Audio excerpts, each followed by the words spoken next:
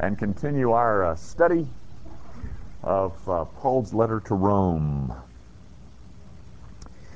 I want to read beginning at verse 8 and read through verse 15.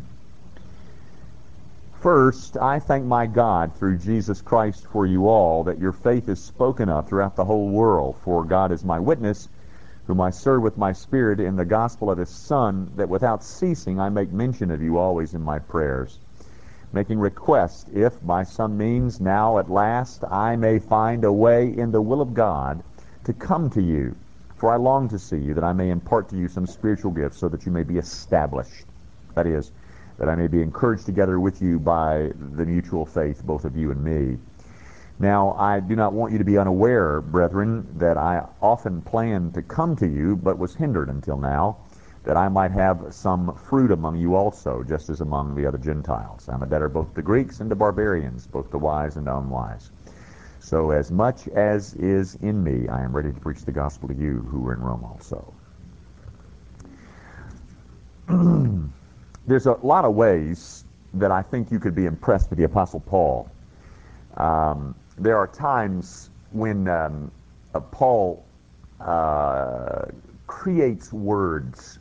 He'll be teaching or writing a letter to Galatians, for instance, and he'll combine two words that never before existed, and thus creates a word.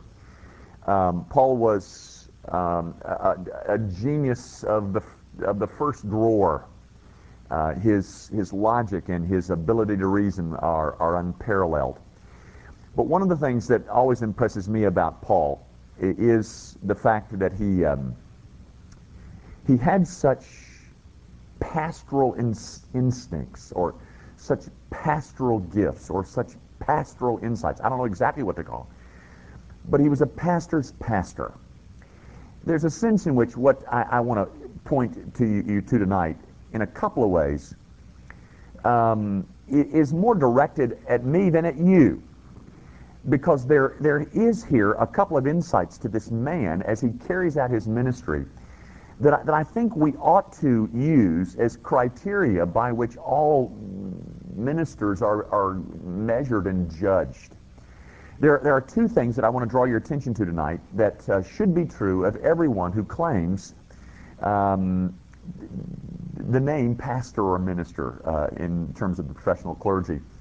You know, there's an indistinct word, the word minister, because I think you all know that we're all supposed to be in some way engaged in ministry. But God in his providence set aside a group of people, did so in the Old Testament with the Levites, as you know, and he gave a portion of the promised land to every tribe, but he didn't give any to the Levites because they had a job. And their job was the professional clergy came into being, ladies and gentlemen, with the Levites, with the tribe of Levi. So it's somewhat of an unclear line of demarcation between ministries and a minister or a pastor or whatever. But what I'm trying to point out is to those who call themselves occupants of the professional clergy. I don't particularly like that title, but I hope you understand why I make the distinction, at least tonight. There are two things that I want you to see. One's in verse 10, and really, actually it's in verse 9. The other one is in verses 10 and 13, but we'll make that leap in a second. Let me read you verse 9 first. For God is my witness, whom I serve with my spirit in the gospel of his Son, that without ceasing I make mention of you always in my prayers. The first thing that I want you to see, first of all, I guess, is that Paul is praying for a group of people that he doesn't even know. He's never met. That's somewhat impressive to me, because I can often be gripped and burdened with the needs of people that are a part of my life. But praying for people that I've never seen, never met, that's not terribly true of me. But that's not what I wanted you to see. I wanted you to see this little distinction that he makes in verse 9. For God is my witness, whom I serve with my spirit in the gospel of his Son. With that little prepositional phrase, with my spirit in the gospel of his Son, to me, there is a poignancy and a pregnancy to that little prepositional phrase that I don't want I don't want to personally. Gang,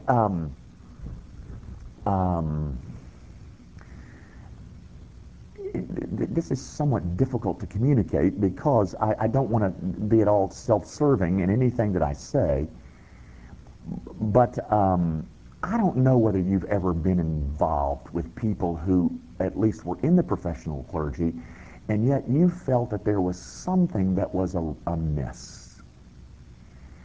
When I was in seminary, we all arrived there. I remember driving up in a U-Haul truck with all of my worldly possessions, scared to death. Scared to death. The executive secretary of the seminary at that time was a guy by the name of Ed Williford. In fact, he was here at a missions conference.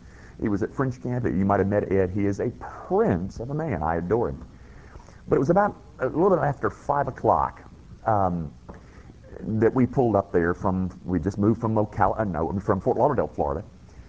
And he was in the providence of God, walking out of his office on his way home, and I pull up in the truck, and I roll down the window, and I said, well, I don't know where we're going to live, I don't know what we're going to do, I don't have any money, I don't have any job. I was just regurgitating emotionally all over the poor man. And and he looked at me and he said, son, and I was 23,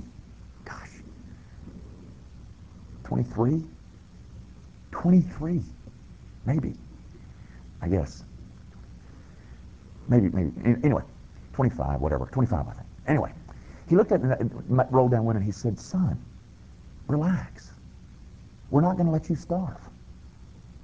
That was the sweetest thing I think people had said to me in years. And we really didn't have a place to stay that night, and he put us up in this house. It was called a missionary house, and it really worked out. But anyway, once you get there, there is this sense, I just walked away from my real nice job. I had a company car, I had a tax expense account, they had just wanted to promote me, and I just quit. And of course, my daddy is saying, son, have you lost your mind? I'm living in Fort Lauderdale, Florida. I have never even been to Jackson, Mississippi. I love Fort Lauderdale, Florida, and I arrive on this campus, and the big question that all of us have is, are we really sure we ought to be here? And I never will forget the numerous discussions that I got into about whether or not this was a good decision, a right decision. People would say this kind of thing. Maybe they only said it one time, but it really stuck with me. And they would look at me and they would say, relax. Everything's going to be fine. If you're called. I said, well, you didn't help me much, big boy. We would all busy about and say, I wonder if there's going to be a job available for us in 3 years when we graduate. And they said, don't worry. There'll be a job. If you're called. Oh, great. Well, my point is, gang, there's something to that. There's something to that calling. I don't know how to quantify it. I don't know how to objectify it for you. But I think that's what Paul is mentioning when he says, whom I serve with my spirit. I think I've told you before, I know I've mentioned it, I don't forget where, but maybe you've not heard it. If you hadn't heard it, it's still news. But there were a couple of occasions that I really wanted to get out of this business. And that's somewhat of a rude, crude term, but I wanted to leave the ministry. And I don't know whether I've told you the story about Pat McMillan. And Pat McMillan told me, if you want a job, if you come to Atlanta, you stop, I'll give you a job. And I was driving back from Memphis, and we just had this turmoil on the way from Memphis to Atlanta, whether or not I should stop and call Pat McMillan. That was, it was 20 years ago, or 15 years ago, whatever. 20 years ago, I guess. And I didn't call Pat McMillan. But one of the places that I went, ladies and gentlemen, is to a passage that's related in Jeremiah chapter 20. If you've never seen that, you might want to take a look at it. But I think what Jeremiah is saying is what Paul is saying. Jeremiah comes to the place in his ministry where he looks up into heaven and says, I've had enough of this. You deceived me, and I've been deceived. He looks into the face of heaven and says, I've had it. I am turning in my prophet's card. Get yourself another boy, because you lied to me. And he goes on and on with this enormous complaint into the face of God, just blasting heaven. And then in verse 9, he says this, and I'm telling you, ladies and gentlemen, it's a marvelous statement, but I think it's the same thing that Paul is saying. He says, but if I no more speak in the name of Jehovah, there is within me a fire in my bones. And I'm driving through Atlanta thinking, Jimmy, do you have that fire in your bones? Is there something that is within your spirit that prompts you to do what you're doing? That's what I see in this pastor. This God, I call God to witness, this God that I serve from my spirit, with my spirit, in my spirit, from the depths of my being, I serve him. Everything that is in me, everything I do, when I pray, when in all of these acts of service, they are because there is something from the depths of my soul. And gang, he says this. Listen to some of these comments that this pastor makes. Listen to this. This is elsewhere. But we have renounced the hidden things of shame, not walking in craftiness, nor handling the word of God deceitfully, but the manifestation of the truth, commending ourselves to every man's conscience in the sight of God. For we do not preach ourselves, but Christ Jesus the Lord, and ourselves, your bondservants for Jesus' sake. Here's a man who says, I determined to know nothing among you. I didn't come with wisdom. I didn't give a hoot about anything else. I wanted to know about Christ and him crucified. Here is a man who I think has this deep sense that God has set him apart for this task. And that's what I think this prepositional phrase is all about. For God is my witness, whom I serve with my spirit. I don't serve in the flesh. This is not a carnal call. This is not a job. And ladies and gentlemen, sometimes you've heard me refer to it, perhaps, my job. I want you to know, if I don't have that, may God have mercy on you. If I don't have that, we're all in trouble. Because I must have that. I must have that. Now, I'm not saying that I do have that. I think I do. But I'm saying if I don't have that, we're all in trouble. And I don't know whether you've ever been in situations where you sensed that down at the center of this pastor's being, there's something not there. I was in a phone conversation yesterday with a guy out of town, and we were talking about this very thing. We were talking about two men with whom we both had dealings, and one of them is just he's a missionary's missionary. The other one, they need to bring him home. He doesn't have it. He doesn't have that thing. Whatever you like to call it, I don't know, you can call it what you like, but he doesn't have that thing that Paul is saying. I serve this God with my spirit. The center of me is something that God placed there, and my service comes from my spirit. Ladies and gentlemen, there's a Sunday school class in this church that sent me a nice little card. It must be James Dobson's Pastor Appreciation Week or something, but they sent me a sweet card with all their little signatures and nice little notes, and they said some nice things, and boy, we thank you for your life of service and all this business. And I'm not even sure that's descriptive and true, but I want you to know, if it doesn't come from that, may God have mercy on you. If I am here serving myself, may God have mercy on you, because we're all in trouble. I'm deceived, you're deceived, and I'm not going to help you one whit, because the pastor that is worth his salt is one who can say that. What I'm doing tonight is drawing your attention to two characteristics that must be true of all pastors, I think. There's one. I'm serving this God. I call this God to witness whom I serve with my spirit. This service comes from the deepest recesses of me. And as a result of that, my prayer for you that I've never met is just something that is the natural result of serving this God with, from, in, by my Spirit. The other thing that I wanted you to see about Paul is something that I'm not sure I can say about me either. And by the way, I'm not trying to draw attention to me tonight. I'm just saying that what I'm saying has more application, really, for a pastor than it does somebody else.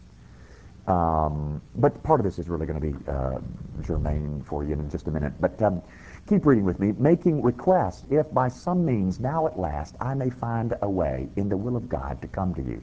Skip to verse 13. Now I do not want you to be unaware, brethren, that I often planned to come to you, but was hindered until now, that I might have some fruit among you also, just as the other confess. Do you see what Paul has said? Paul has said that there had been numerous occasions that I planned to come see you guys. I wanted to come see you. In fact, in the 15th chapter of this book, Paul even says, if I can find this real quick, in chapter 15, verse 23, he says, but now no longer having a place in these parts, having a great desire that many years to come to you whenever I journey to Spain. Paul's, what he was planning is, I'm going to take a trip to Spain, and when I'm on my way to Spain, I'm going to stop in and see you guys over in Rome. That's my plan. And yet, notice what he says in verse 10. Now at last I may find a way in the will of God to come to you. I wanted to come see you, but I've been hindered. I wanted to do this, but God said no. My plan is this, but God stopped me from carrying out my plan. And so now what I'm praying for is that somehow God's will might allow me to come see you. But do you get the sense, the drift of what Paul is saying? He says, I want to come see you, and it's my great desire to come see you. But I wouldn't dream of coming over there unless I'm confident that this is the will of God for me. The thing that I think is so beautiful about him is that this is one strong man, ladies and gentlemen. This is a mental giant, an intellectual giant. And the thing that characterizes him is this marvelously sweet submission to the will of God in all that he wants to do.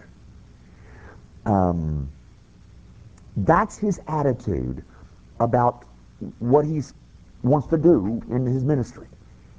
If God says it's okay, I'll do it. But if he doesn't say okay, I'm not going to do it. Now, gang, what I want to do tonight is raise the whole question of the Christian's perplexity with discovering God's will, which is kind of certainly user-friendly.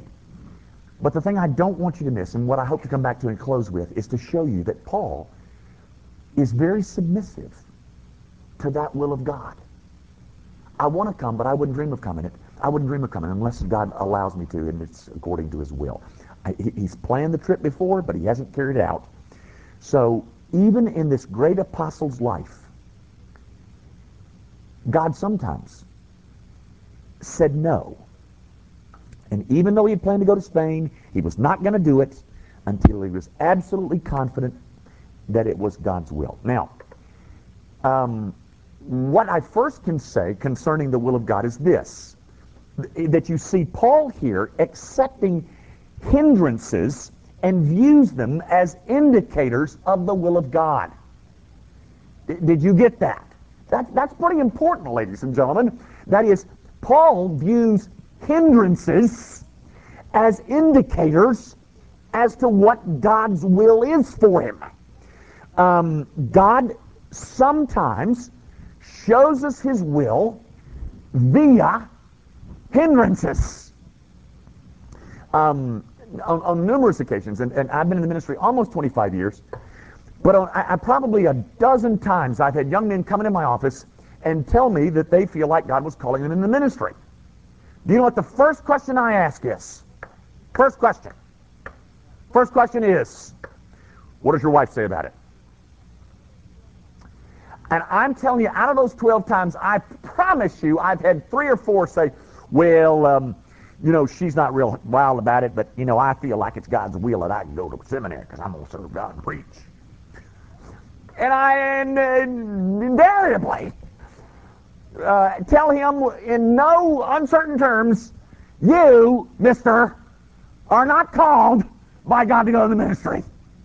And that's certainly not a happy, at least at this juncture, you're not called. Because until your wife is in this thing with you, don't you dream of stepping into this world. Stay out of it. Now, but my point is, ladies and gentlemen, God sometimes uses wives to indicate his will for us. They become hindrances.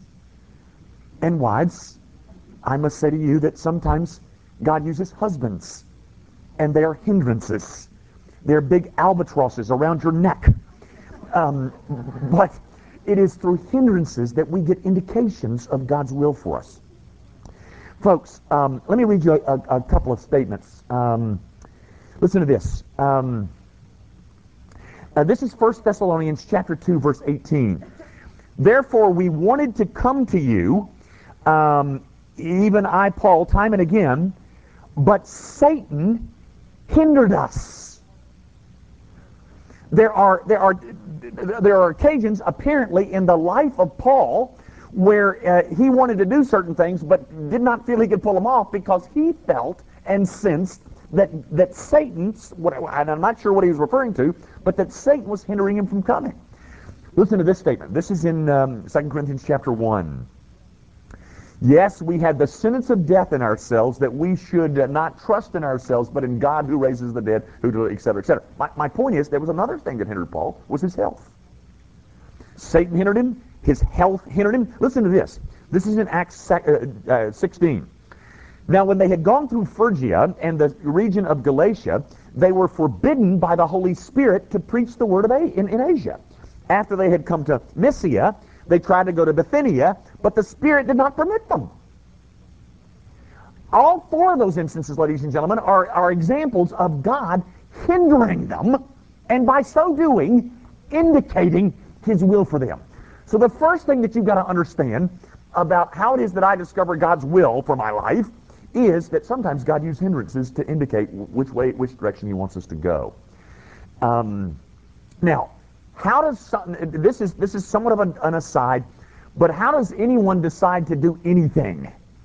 How do you decide? How do you make a decision that is that you can be reasonably certain that you have adhered to and followed the will of God in your life? There's about 4 things I would mention, ladies and gentlemen, and none of them are rocket science.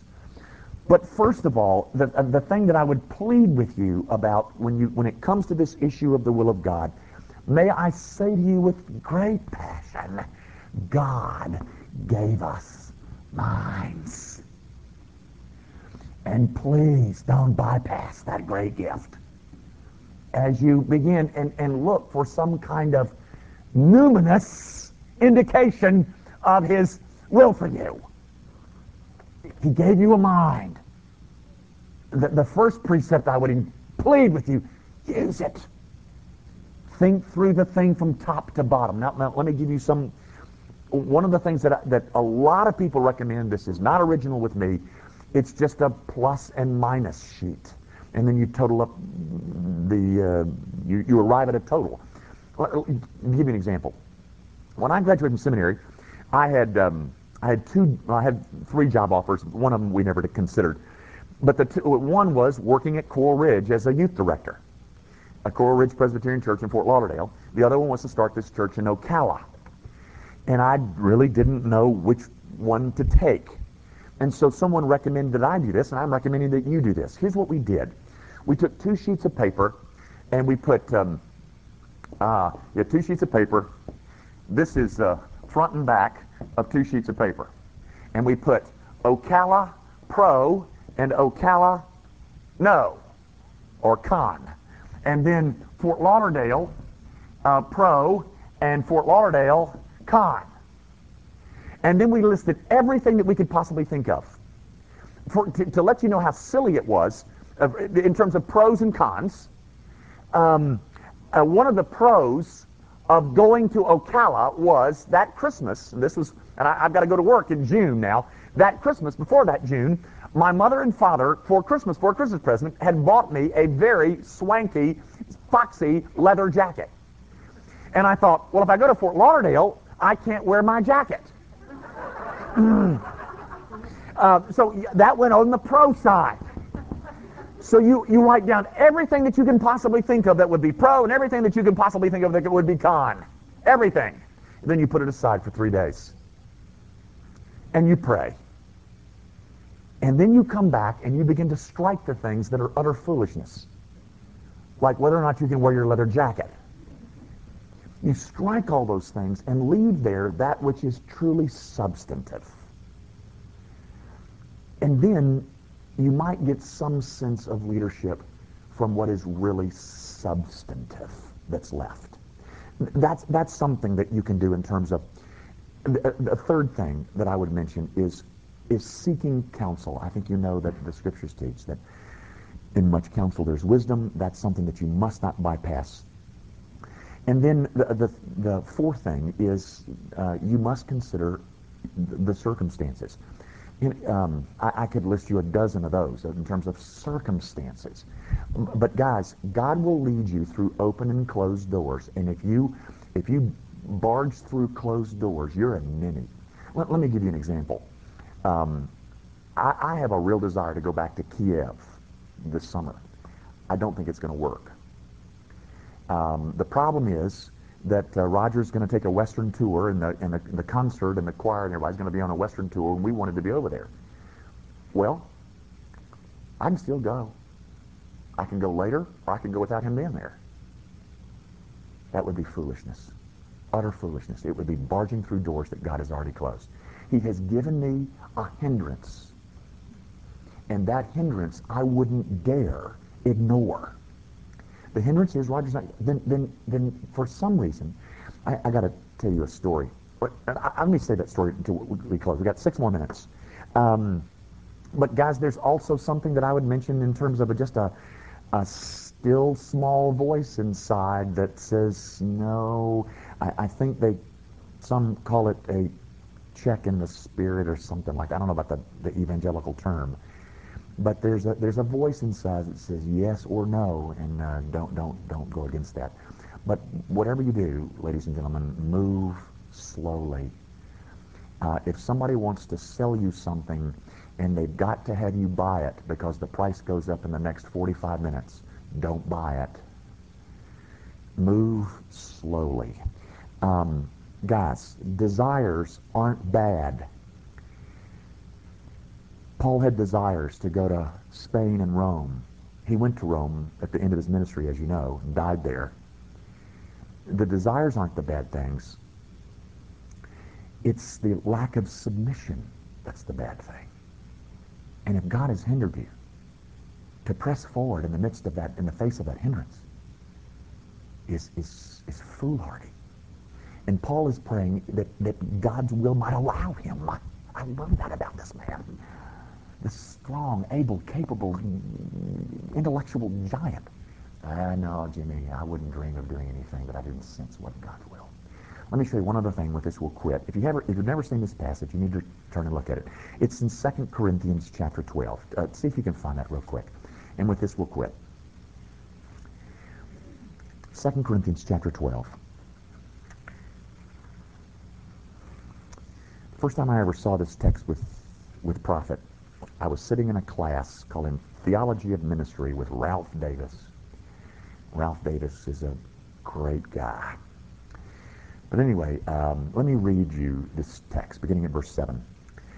And lest I should be exalted above measure by the abundance of the revelations, a thorn in the flesh was given to me, a messenger of Satan to buffet me, lest I be exalted above measure.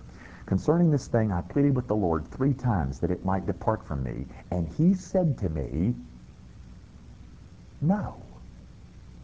That's not in there. But he said to me, my grace is sufficient for you. I want that thorn to stay. For my strength is made perfect in weakness. Now notice Paul's reaction to that statement. Please, Lord, remove this thorn. 3 times he prayed it. My great longing, my desire is that I might be healthy. Give me my health back, please, Lord. And God said, sorry, I want it there. It's got a purpose there. Now notice how this man reacts. Therefore, in the midst of being told, no, you can't have what you want, most gladly I will rather boast in my infirmities, that the power of Christ may rest upon me. And this, ladies and gentlemen, is the coup de grace. Therefore, I take pleasure in infirmities, in reproaches, in needs, in persecutions, in distresses, for Christ's sake. He looks at the very thing that God said no over and said, well, okay, if God said no over, that's something that ought to thrill me. I take pleasure. We're not being simply asked to endure, ladies and gentlemen. We are being asked to take pleasure even. I'll tell you real quick, and then we'll stop. Back in May, maybe it was April. Maybe it was in April.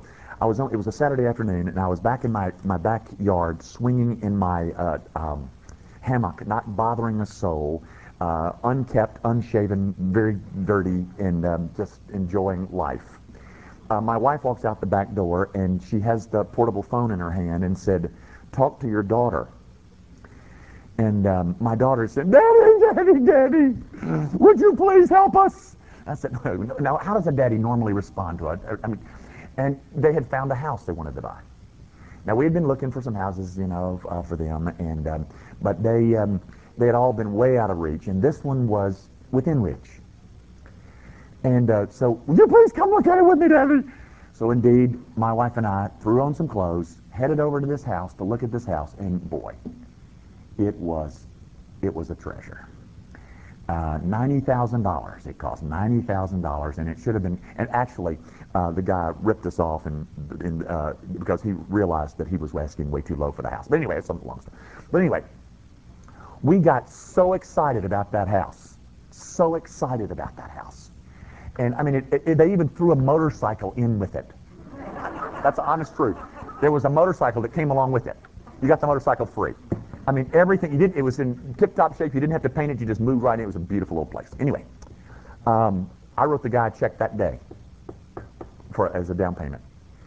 And, of course, my son-in-law could not qualify, so I set about the next day, Monday, to qualify, and did in a matter of 4 hours. Got the money, ready to go. See my little ones in a house. Long story short, it erupted, it blew up. The guy who was trying to sell the house was a criminal. Turns out somebody told him, you're asking way too little for that house. Get it off the market, lie to him, whatever you have to do, but, get that house back. And he did. He lied to us. He just lied. Well, all that to say, we were devastated. My children cried. I mean, my daughter cried. She cries all the time. She cried, and of course, that just tears me up. Just tore me up. I mean, Bob Wood can tell you what a morose human being I was for a few days. So we just really thought it was just a raw deal. About 3 weeks later, my son-in-law lost his job. He was out of work for 90 days. And when he found a job, it was in Washington, D.C. Had we bought that house, we would have been in trouble. But the faithful God blocked my desires. And instead of saying, I take pleasure, I'll let you fill in the rest. Ladies and gentlemen, God gives us indications as to his will by standing in our way and stopping us. And the demand on us then is for a sweet, submissive pleasure. That's what we're shooting for, guys. If you need to get to a meeting or choir rehearsal, it's time to go.